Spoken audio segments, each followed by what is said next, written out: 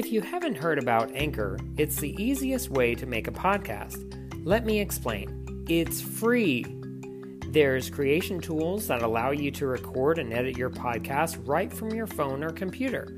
Anchor will distribute your podcast for you, so you can be heard on Spotify, Apple Podcasts, Google Podcasts, and many more. You can make money from your podcast with no minimum listenership. It's everything you need to make a podcast in one place. Download the free Anchor app or go to anchor.fm to get started.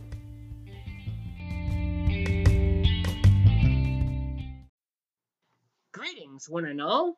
I am your host, Randy Andrews. This week, I'll show you what the Great Escape means to me and how much fun it is, even though it's set during very dark times in human history. Right here on the Soundtrack Alley podcast.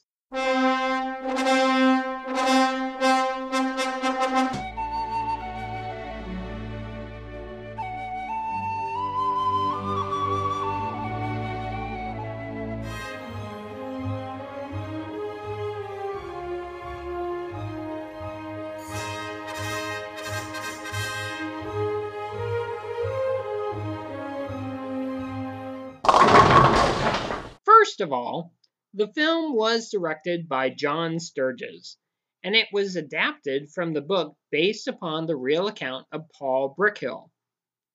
According to the information sources I have, the movie is a stylized version of the events from the book. A lot of this information is taken from various sources, so forgive me if I get a few things wrong. Much of the book focused on the Royal Air Force squadron leader Roger Bushell, also known as Big X, including his capture, early escape attempts, and even planning the escape. All the major participants, their exploits are described by Brickhill. Among these are Tim Whalen, the principal forger who gave his factory the code name of Dean and Dawson after a British travel agency, Al Haig, the compass maker, Day Plunkett, the ingenious chief map tracer who made a mimeograph for reproducing maps, and Tommy Guest, who ran a team of tailors. Major John Dodge, who was related by marriage to Winston Churchill, was one of the escapees. The German officers and guards called goons by the prisoners, including teams of ferrets who crawled about underneath the raised huts looking for signs of tunnels. They were carefully watched by teams of the POW stooges, one of whom was Paul Brickhill, the boss of a gang of stooges guarding the forgers. In the end, 76 men escaped. 73 were recaptured, and 50 of those were shot by the Gestapo against the Geneva Convention, which stated that POWs could not be killed for trying to escape. 4 of the remaining 23 later tumbled out of Sachsenhausen, a concentration camp, but were recaptured and chained to the floor of their cells. One of them, Major John Dodge, was released to secure a ceasefire. 3 made it home safely. And so the book is dedicated to the 50. In the aftermath of the escape, according to Brickhill, 5 million Germans spent time looking for the prisoners, many of them full-time for weeks. This was the main goal of the escape. Some of the key players in the movie were actors such as Steve McQueen, James Garner, James Coburn, Richard Attenborough, Charles Bronson, David McCallum, and Donald Pleasance. The film's score by Edward Bernstein is a witty, well-crafted score that weaves the theme throughout the tracks. Much of the score is militaristic.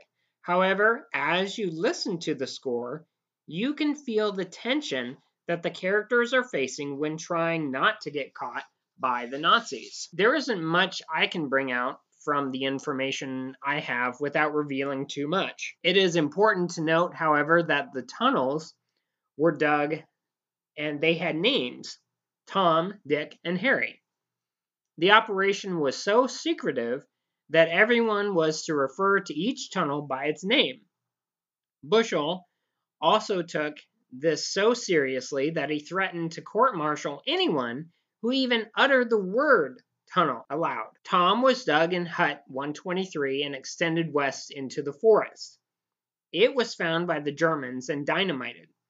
Dick was dug in the shower room of Hut 122 and had the most secure trapdoor.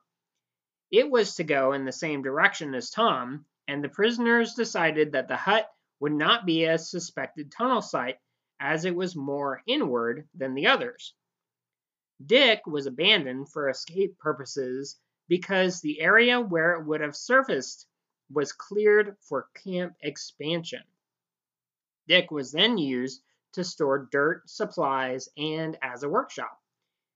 Harry, which was in Hut 110, was the tunnel ultimately used for the escape. It was discovered as the escape was in progress, with only 76 of the planned 220 prisoners free. To avoid the disaster of Tom, Harry was filled with sewage, sand, and even sealed with cement.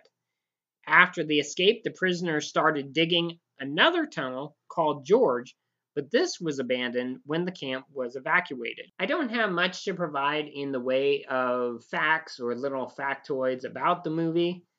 You really need to see the movie for what it is, because a lot of the ideas of the movie came from that book. What began as the movie turned into a TV series called Hogan's Heroes. Now, with that TV series, it was a comedy and it was set in that same camp, and they constantly were having to outwit the Germans and everything that they were going through. But it was mainly a comedic serial on TV. With that in mind, a lot of the information from the movie or even the book to the TV series changed dramatically. So I'd like to play a few of my favorite tracks. This week's episode is going to be slightly smaller. But first, you need to really hear the main title, which really sets the stage for the adventure that Elmer Bernstein takes us on. So without further ado, I'd like to play the main theme.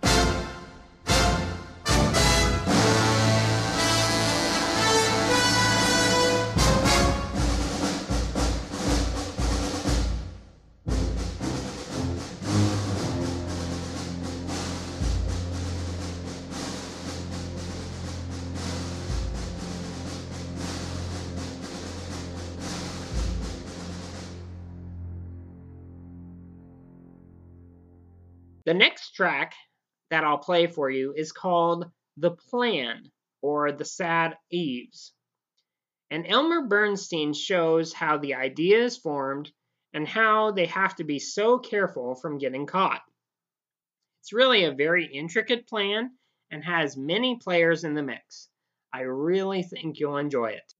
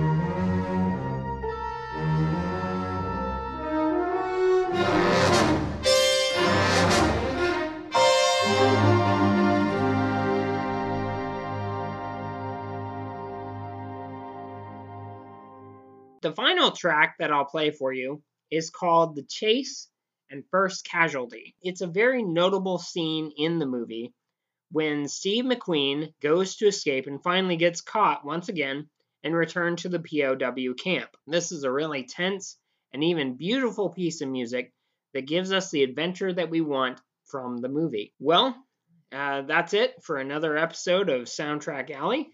And you can find this score on Amazon and even iTunes. And so look forward to next week when I bring you Forbidden Planet. Thank you and happy listening.